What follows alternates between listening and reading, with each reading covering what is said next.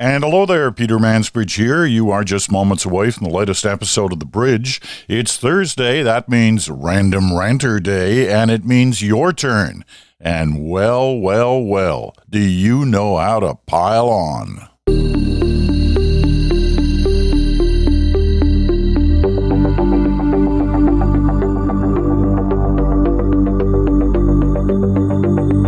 And hello there, Peter Mansbridge in Stratford, Ontario. Yes, it's Thursday, which is your letters, your comments, your ideas, your questions, and it's the Random Ranter. Well, the Random Ranter's been with us for, a little over a month now, and very popular until last week. Last week, the Ranter ranted on electric vehicles, and a lot of mixed reaction, but boy, some of it's harsh. Some of you really know how to condescend. Take cheap shots. That's okay. Doesn't mean I have to read them. But I'll certainly read enough different comments from you on the EV rant by the Ranter. And to the point where the Ranter loved all your mail. Good and bad. He loved it. So much so that he's doing a second one on EVs, and that'll come up a little later in today's program. But the main thing is your letters and your comments, some of your questions, most of them this week, and I'm talking about a lot, were about the Ranter and the EV commentary. So let me get right to it. Once again, some of you, especially the EV evangelicals, as they're being called, wrote really long letters with they read like a university paper, and good for you. But I'm not going to read them all. I'm reading segments from the ones we picked for this week. So let's get at it. There's some familiar names in here, some of our dedicated, loyal listeners, but lots of new ones this week. But start off with perhaps our most loyal listener, David Oliver, out in Oak Bay, British Columbia on Vancouver Island. I love seeing David's stuff. I don't agree with him most of the time, but I love seeing it just because I can imagine Oak Bay. I mean, my parents used to live on Vancouver Island in Victoria, and we used to drive out there. It's spectacular. It's just such a great place.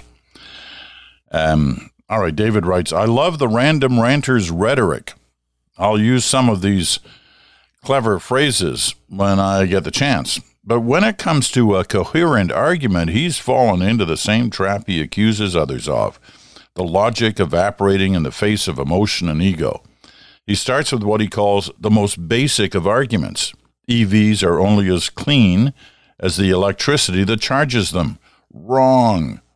The most basic of arguments is a climate-changing world is how to limit the CO2 going into the atmosphere, not by continuing to drive gasoline-powered SUVs, hybrid or not. The answer is to stop burning fossil fuels and obtain the energy we need through alternative means. Once again, I'm just reading segments from each of these letters. Nelson Oipeaks. Nelson's in Winnipeg. EVs will overload the grid. That's what the Random Ranter says. Well, he really got my goat. Here are some facts to help correct his inaccuracies. On that one, EVs will overload the grid. The average amount of energy used by someone in southern Ontario to charge their EV at home is about $8 a month, which is about the same as an electric water heater. Swapping out that water heater to one that uses a heat pump will offset that usage, or even use the clothes dryer a little less. To give you an idea, last year it cost me just over $100 to charge my EV car at home in Winnipeg. Okay. Dave McPhail from Guelph, Ontario. The greenest car is the one already built. Why hasn't this country done more to convert the current gas-powered vehicles to electric ones? Swap the motors and exchange the gas tank for a battery bank. Sure, there are going to be hurdles, but it makes far more sense than expecting all of us to buy new cars. Kurt Christie, also from Guelph, Ontario. I'm not going to refute the ranter's points point by point. Let me just say that we must stop global warming as soon as possible. That means we must cease coughing carbon dioxide into our atmosphere. On balance, data shows that electric vehicles do this. Driving a hybrid vehicle is good, but driving a battery-operated car is much, much better. Carolyn Black from Waterloo. You have a real pocket of southwestern Ontario here. A couple from Guelph, one from Waterloo.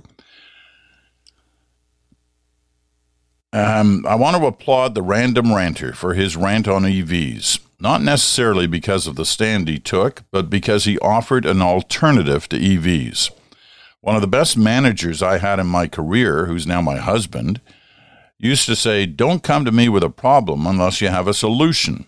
I'm so tired of people complaining and not offering solid solutions to what they don't like. I was in Tanzania earlier this month and had limited Wi-Fi access. When I did have decent access, the first priority after looking at critical emails was downloading your podcast so they could keep me somewhat informed with what was happening back at home. Well, isn't that nice? So our Tanzania audience went up 100% right there. Kathy Ricketts Monser, or Moncour. And I don't see that Kathy has told us where she's writing from, but that's okay. This past week, we listened to the Random Ranter and his rant about e-vehicles and hybrids. Ironically, we were in very slow-moving traffic on the Gardiner Expressway in Toronto. Okay. I thought that the rant was very thought-provoking. Our next vehicle may be a hybrid, so his message was relevant. I like this concept. The anonymity of name, place, politics is a nice change from all the divisive, unintelligible rants that surround us day in and day out. One question, have you given any thought to having a female random ranter, in addition to the one already present on the podcast? You know, when we started this about 5 weeks ago, it was an experiment. It's still kind of an experiment. It's going really well. I mean, there's lots of reaction. And the Thursday episode has become very, very popular since we brought the Random Ranter into the mix of your comments. So have I thought about it? I'm still thinking about the idea behind the Random Ranter, and if it proves out, I'll probably think of expanding. We'll see. We're at the early stages of that yet. But it's a good idea, Kathy. Thank you. Scott Corley from Saskatoon. The Random Ranter makes good points, some good points, about electric vehicles, including the burden they place on the electric grid, with much of the electricity on the grid coming from high carbon sources. It is important to consider, however, that EVs are much more efficient than internal combustion engine vehicles. According to Motor Trend, internal combustion engines waste about 80% of fuel, mostly by generating a lot of heat. EVs, on the other hand, waste only 31 to 35%. Motor Trend says that even if the grid were entirely fueled by coal, 31% less energy would be needed to charge EVs than to fuel gasoline cars. If EVs were charged by natural gas, the total energy demand for highway transportation would fall by nearly half. Don Robertson writes from Edmonton. I'd like to offer a 2 thumbs up for the Random Ranter. I've agreed with everything he's said so far. He voices a realistic, reasonable point of view that has been silent and silenced for too many years. We sure need more of this kind of sensible thought in the world today. I hope he continues with this for a long time to come. There's so much to rant about. I agree with what he said about electric vehicles last week. The whole issue about them is full of problems. until the day they come out with cheap, self-rechargeable ones that don't freeze up in the winter, I would not buy one. Aid El Fattah from Ottawa. I normally agree with the random ranter, but he's not correct in his assertion that electric vehicles produce similar levels of carbon emissions as vehicles powered by internal combustion engines. Not sure he said exactly that. But the vast majority of Canadians live in provinces where electric grids produce very low levels of emissions. Only Canadians living in Alberta, Nova Scotia, and Saskatchewan, less than 20% of the population, have electric grids that create enough carbon emissions to make overall emissions similar between the two types of vehicles. Emissions in most other provinces from electricity are close to zero. And then he supports that with a number of graphs. Mike Garrettson from Kitchener, Ontario. His letter was headlined, "Random Ranter is way off base this week." So I'm no dummy. I knew right away he didn't like this. Here's a bit of what he had to say. "I'm not sure if the ranter has fallen victim to exactly what he warned of, lying to himself to justify his decisions, or if he has just fallen victim to some bad information, but his conclusions on EVs are poorly informed at best." Here's one of the ones he talks about. "The suggestion that EVs will require massive investment in the electrical grid is off base. Cheaper overnight, off-peak hydro costs will ensure that the majority of EVs are charged overnight when there's already excess generating capacity available." Yeah, what if there isn't when they all plug in, when there are 25 million EVs? Anyway, separate point. "A home charger can fully charge an EV overnight, 400 to 500 amps of range, while drawing a load not much different than a clothes dryer. Among the innovative solutions to the charging issue, in Great Britain," I like this, "as an example, they have started putting charging outlets into street lamps at a very reasonable cost of $1,500 per lamppost, while taking advantage of the existing electrical infrastructure that already exists." This is one of the great things about innovation. You keep looking at ways to improve it, right? That's interesting. John Cordyback from North Saanich, British Columbia. "Like many of your listeners, I enjoy the Random Ranter and his recent revilement of electric vehicles, and in his view, the people who drive them. He made a good point that hybrids are an excellent choice. They are a proven technology and give you bang for the buck." Do you remember our friend Robert Lockhart? Robert's been a fan of the bridge since we started, almost 2 years ago. And Robert is a big EV guy. And he was our first guest on this topic. We devoted a whole show to Robert, and we had a great discussion about EVs. And he sort of put the bridge onto the EV map in terms of talking about it. We've had other guests in the since then who have also highlighted the benefits of EVs. So the Ranter's rant the other day, last week, was the first time we've had sort of like a counter view. And boy, have we heard from you on that. Anyway, Robert, who's a pretty reasonable guy, he's a very reasonable guy. He thought, I better write. Because as he starts off his letter, "Well, you were right, Peter. Last week's rant about electric vehicles got my attention." Yeah, I was sure it was going to. He writes, as he always does, his thesis on EVs. It's a long letter. I'm just going to read one short paragraph.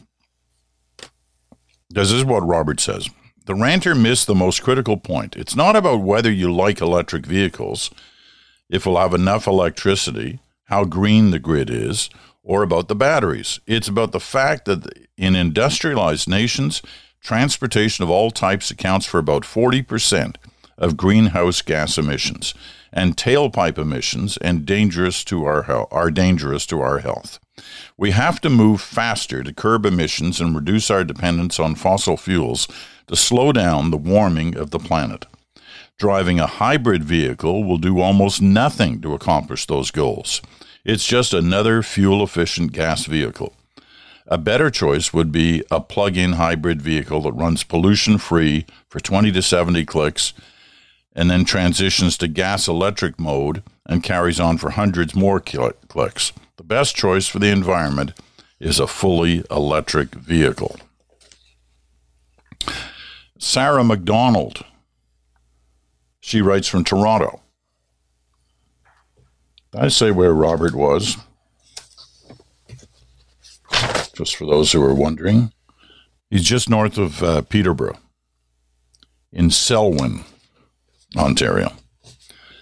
Anyway, Sarah McDonald in Toronto writes this about the Random Ranter. She also has a letter that's full of all kinds of different topics. I picked the Random Ranter one, she has to say.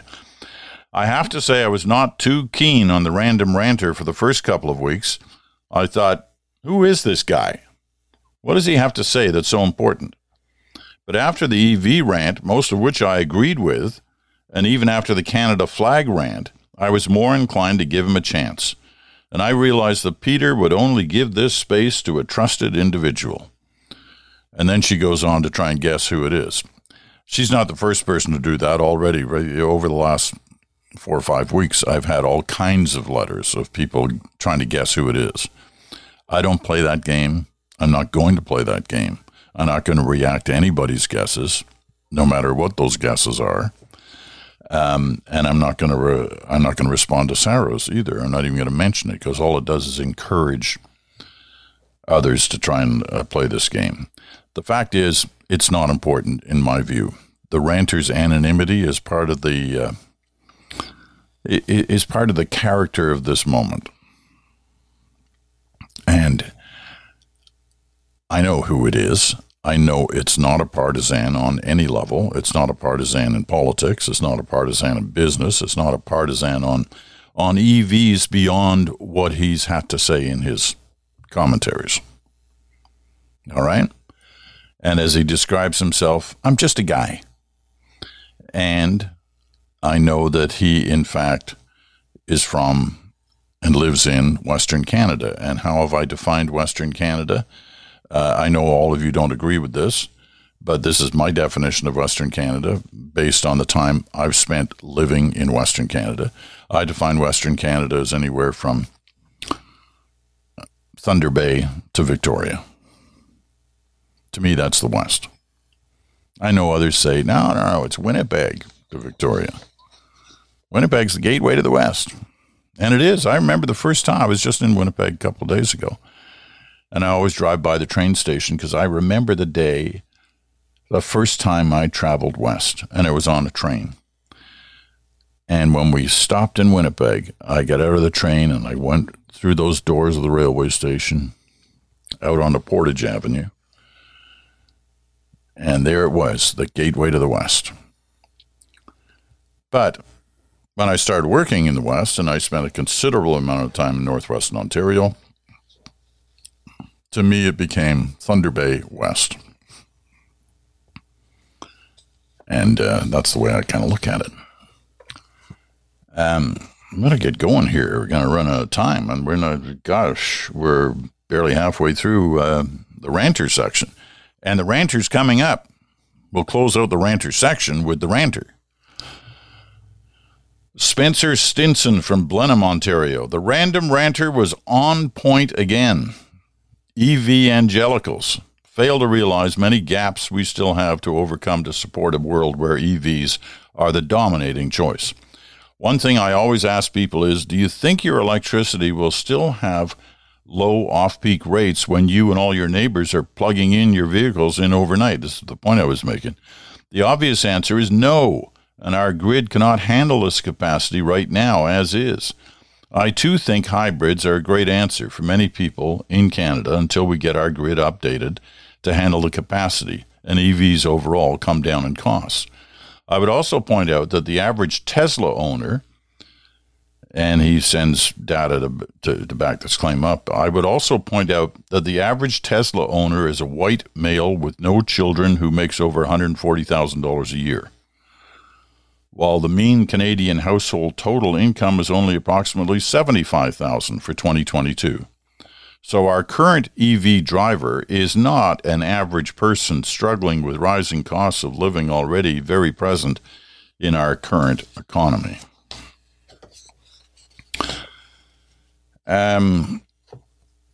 Julie Smith-Allen from Lethbridge, Alberta.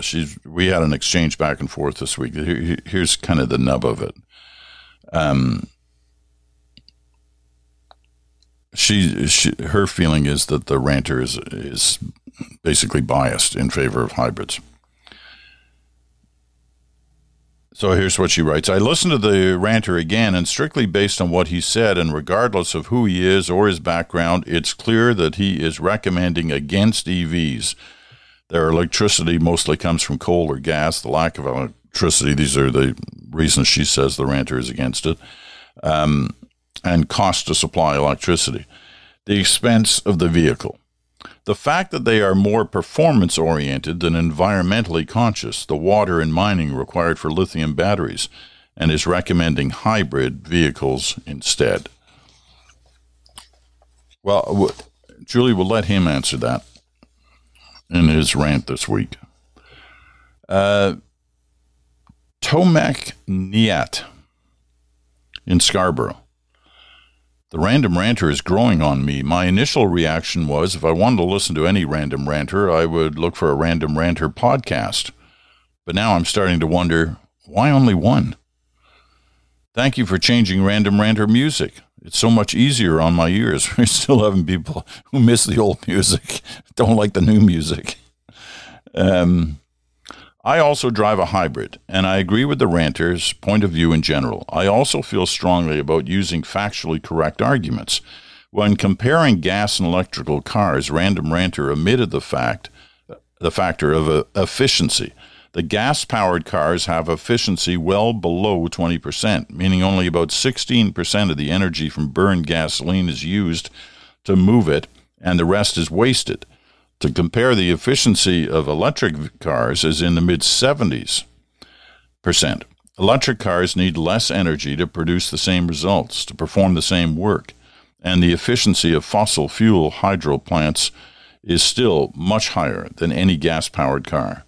So as a whole, an electric car energy consumption is still easier on the environment, even when this energy is generated by traditional hydro plants. Glengarry in Victoria. The Random Ranter talks about the grid not being able to support EVs and how disasters in air conditioners will ensure there is never enough power. If he knew about the grid, he'd know that it grows every year by about 1.5%. The grid of 1992 was 40% smaller than it is today. He could have also noted that there isn't a grid operator anywhere saying they can't expand to meet the needs coming on fast, including EVs. The ranter could also have looked at Canada's current grid, which is 85% fossil fuel and GHG-free, not coal-powered, as he thinks. In fact, Alberta will retire its last coal generation in 2023, 7 years ahead of the national 2030 coal ban, and that Alberta is leading the country in the installation of wind and solar to their grid. Is the RR really even from Western Canada? Hey, you're right about the wind and solar. People don't realize that Alberta is the Canadian leader. I remember spending time in, it would be southwestern Alberta, in some of those big wind farms, doing that very story, and that's 10 years ago, maybe more than that. That's a great story. Let's see, where are we here? This one comes from Jason Craig in Cockerell Mills, Nova Scotia, who writes another doctorate on all kinds of different things, but I'm just isolating the sentence he has on the ranter for the purposes of this program today. Not everyone interested in an EV wants to use lithium-ion batteries, nor do they need to buy one from Tesla. I'm a gearhead with plans to distill alcohol fuel for internal combustion engines, as well as do-it-yourself electric vehicle plans based around lead-acid batteries, off-the-shelf motors and components, while charging at home from a solar array. Now, not everyone's like me, but there are cooperatives and enthusiastic communities out there around both. The EV movement has more nuance than perhaps visible at first glance. Coming up, 2 more letters, and then we're into the ranter's reply. First, congratulations to the Random Ranter. This is from Steve Schleicher from Quadra Island, BC. Congratulations to the Random Ranter for driving an electric car, just not a very climate-friendly one. He's taking a knock at the hybrids. Here's his main point. 80% of Canadians have access to very clean electricity, so I feel it is incumbent on those who can afford to buy an electric car to do so. Anything less is condemning someone in the developing world to less of a life than they should have. The less carbon we consume here will free up some to be admitted in the developing world. That's a good point, Steve. One we obviously frequently forget. Here's the last one on the rant. We've got a whole bunch of more letters to go after we hear from the ranter. Brian Boyd from Washego, Ontario.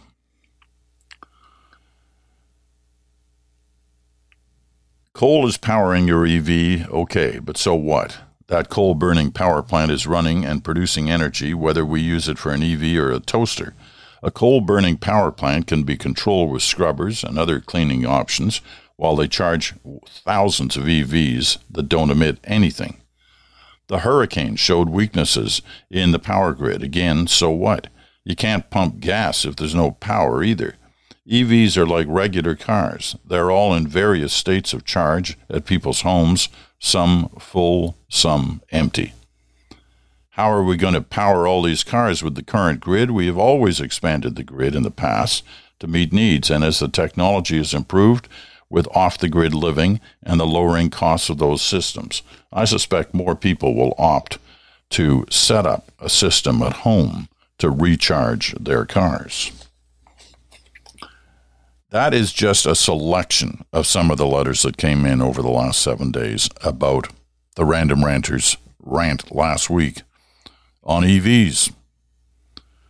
So, he hasn't been hiding. He's been listening. He's been reading.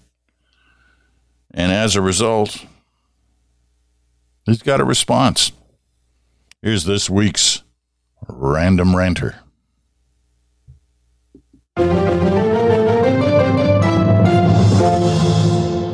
There was lots of pushback on my EV rant, and first off, I want to agree 100% with everyone who said we need to stop spewing greenhouse gases, because we do. I'm also not going to take issue with all the folks who wrote in sharing their individual EV stories, because I'm not arguing that an EV can't be great for you individually. I'm arguing that it's not the best way to reduce overall emissions. Both things can be true, but if you own an EV, I can see how you could be uncomfortable with that. To be clear, I'm not against EVs in the future. I'm against EVs as the situation stands right now. Currently, 95% of the vehicles on the road are internal combustion, and we have limited resources for producing EVs. I think we can reduce emissions more by pouring those limited resources into hybrids rather than EVs, and I think I have some simple math on my side.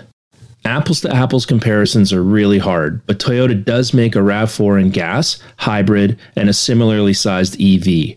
The hybrid spews about 25% less carbon dioxide than the gas version. Best case scenario, the EV spews nothing. So follow me on this. For every EV version on the road, you'd be displacing the emissions of one gas RAV4. For every 4 hybrid RAVs, you'd be displacing the emissions of one gas RAV4. But here's the thing. The EV has a battery that is 44 times larger than the hybrid RAVs. So math being simple, you can choose the EV and take all those rare minerals, stick them in one battery, and displace the emissions of one vehicle, or you could use those minerals and build 44 hybrids to reduce the overall emissions by the equivalent of 11 to 1. Argue my math all you want, but the ratio is always going to favor the hybrids. Mass hybridization would lower emissions more in the short, medium term, and it's actually doable and not dependent on any new infrastructure. Which brings me to my second point, the future of electricity. The news this week was rife with concerns for the grid, including from Ontario, where they're talking about having to extend the life of the Pickering nuclear plant just to meet the current demand. But it's easy to dismiss the demand question when you own an EV, because at 5% of the market, the impact right now is minimal, and it must feel so great to be immune from gas prices. But what happens when the other 25 million vehicles plug in? What happens when global warming drives up our demand for air conditioning? What happens when we start electrifying our heating? And what happens when government subsidies go away? We're approaching an electrical precipice, and I'm not hearing a plan. I'm hearing conjecture, weak hands, and maybes, but I'm reading about potential brownouts and hand-wringing by electrical utilities.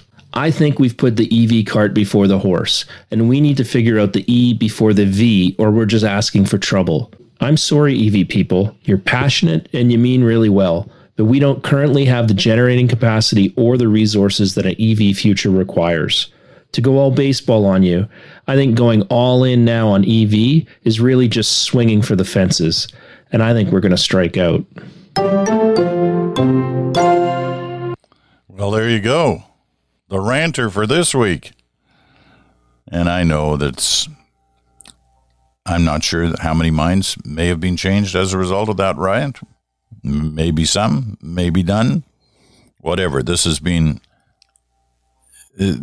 quite informative and to a degree entertaining over these last few days as we've gone back and forth on the whole issue of electric vehicles, and I'm glad we've done it. I'm sure I might hear from some of you this week, but that's basically the ranter has other rants that he wants to make, and so he's going to be moving on next week to those. All right. We're going to take a quick break. Then we come back with more of your letters on more of a general nature right after this.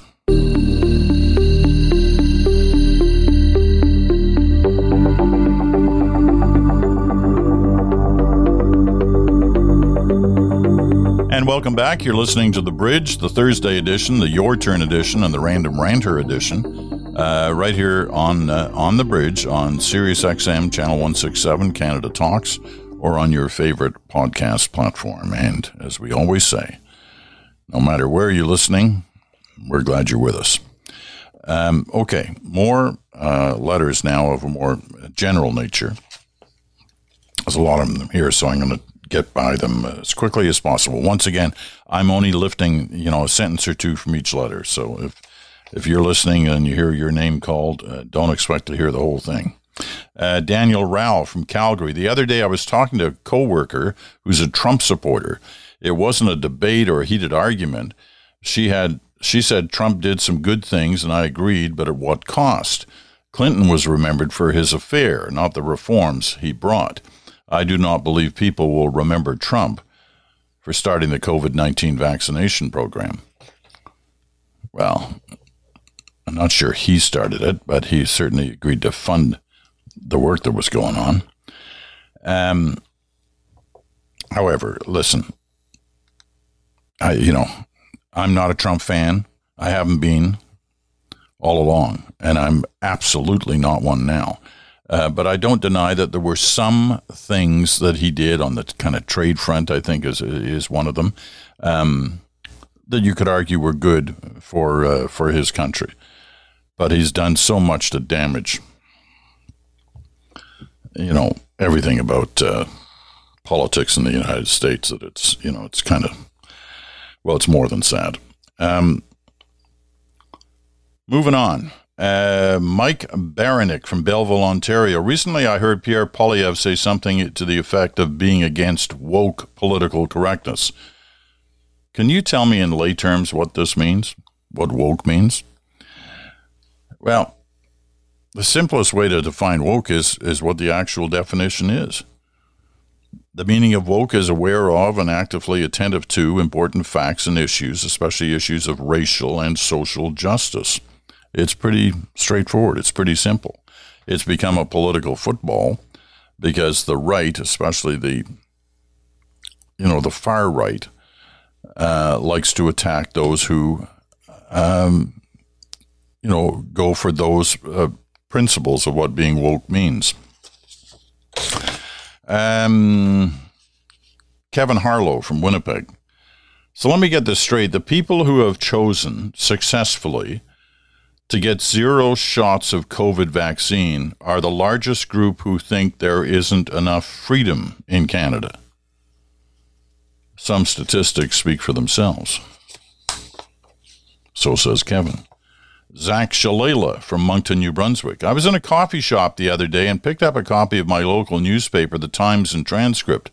I found it jarring to see the front page was dedicated 100% to an advertisement for a local car dealership. Can you imagine this is what print journalism has become? I don't blame the newspaper. They're doing what they have to do to survive. But wouldn't you say at this point it's time to throw in the towel and go digital only? How many years of actual newspaper printing do we have left? Every time I think the actual printed copy is dead, something happens. Like the New York Times, the publisher of the New York Times said about 10 years ago there wouldn't be a printed edition of the paper within 5 years. Turns out he was wrong. Turns out Trump sold him a lot of papers. And, the print business, I wouldn't say it's thriving for the New York Times, but it's certainly doing better, and it's on the plus side. Dave Kellett from Lakefield, Ontario. I was listening to Good Talk last Friday, and for the first time, I kind of got rubbed the wrong way. Rob put forward the idea that Canadians are going to need to pay for climate change. I do not deny climate change at all, but I can't help but wonder, where are we expected to come up with this money? 2 years ago, I was living my best life. Bills were paid, making modest contribution to retirement fund, bought a house. Life was good. I haven't done anything wrong. I haven't lost my job or even any hours. But now it's not enough to get by with my humble lifestyle. I cannot afford to replace my vehicles at all. There's no way I could afford to go electric, not to mention there isn't an electric vehicle with tradesmen in mind. They are building electric trucks, but they cost like $100,000 plus. Pickup trucks. Alan Adams from Dickey Road, population 6 in Pointe-la-Nime, New Brunswick. Can you kind of expand to a daily 2-hour podcast so you can inform me and entertain me while I get my daily quota of 15,000 steps in? You're walking too much, Alan. 10,000's enough. And, 50 minutes max is enough on the podcast. The other day I used the expression in a conversation, when there used to be a 24 Sussex. And Tom Smith writes, what did you mean by that? Well, what I meant was it's been about 8 years since 24 Sussex Drive, the traditional home of the Prime Minister of Canada, has been used because it's in such a mess and because it would cost millions to fix it up and because nobody can agree on whether or not they should spend that kind of money. So it's been sitting empty. So that's what I meant. Robert McPherson in Vancouver.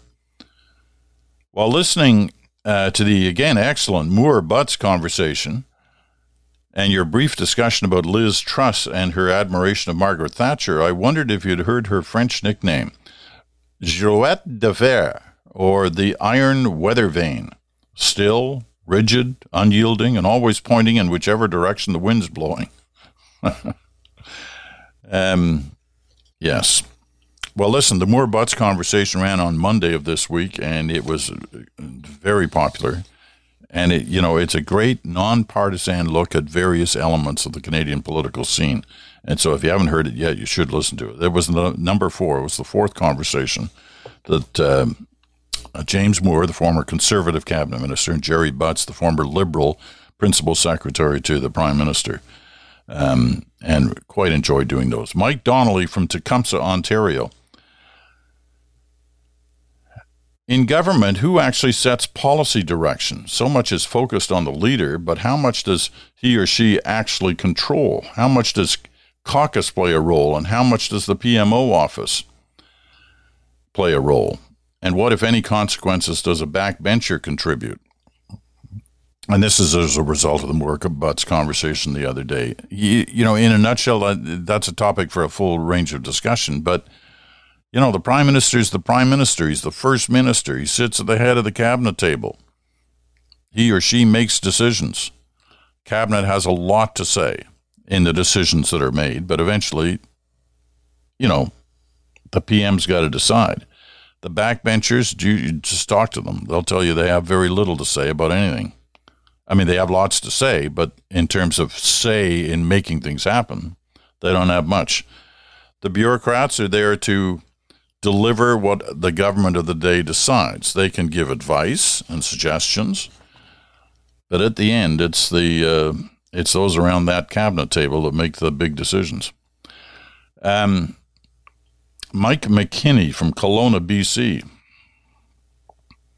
I'd like to hear your opinion on what happened to Canada. I was born in 1971. I grew up in a country with abundant doctors and nurses, no waiting months for medical procedures, classrooms with 20 students, well-paid teachers, access to public transit. Many people living in northern areas now have no way to travel, with Greyhound shutting down operations in Canada, affordable housing, safe neighborhoods. Did our population grow too quickly and outpace public services? Are taxes too low? Are not enough people paying taxes? Where does it all go? I surely haven't felt any tax relief in the past couple of decades, yet our government can't afford to maintain levels of health care we had 20 years ago.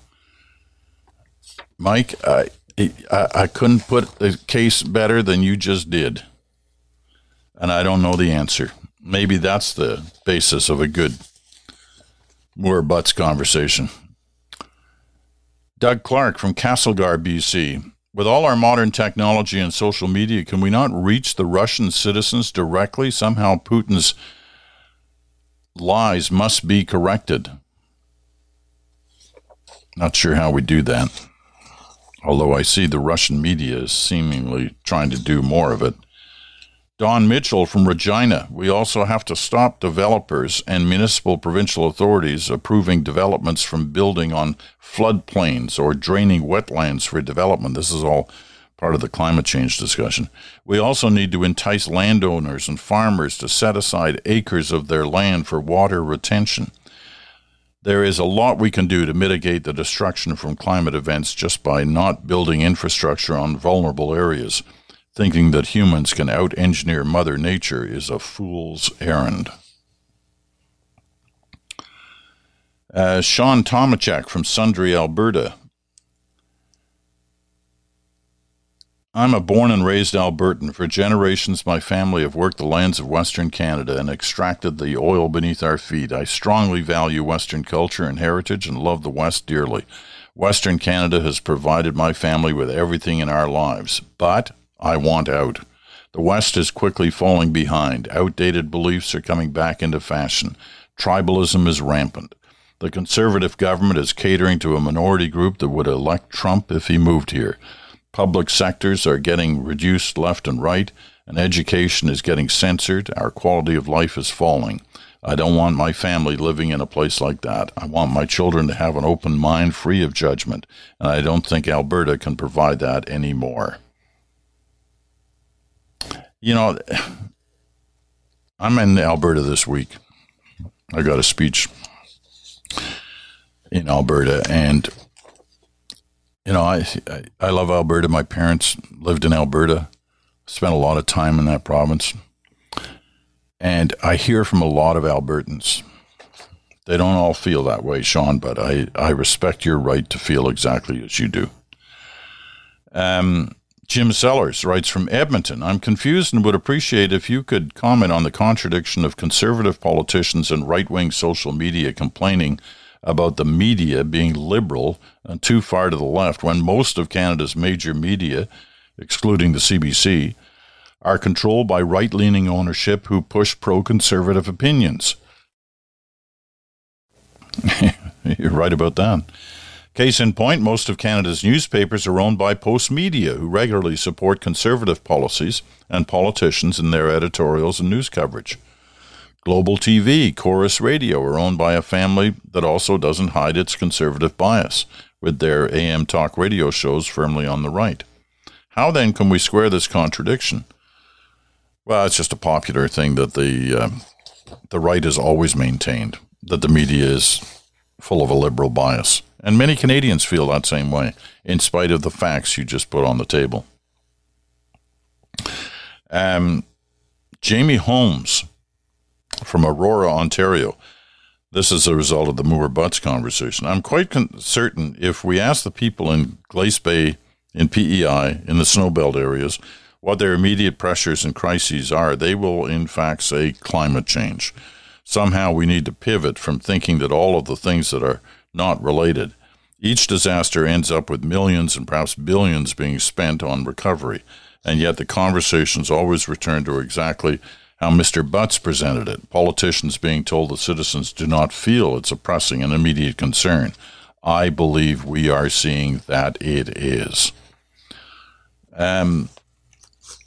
Christine McDonald from LaSalle, Ontario.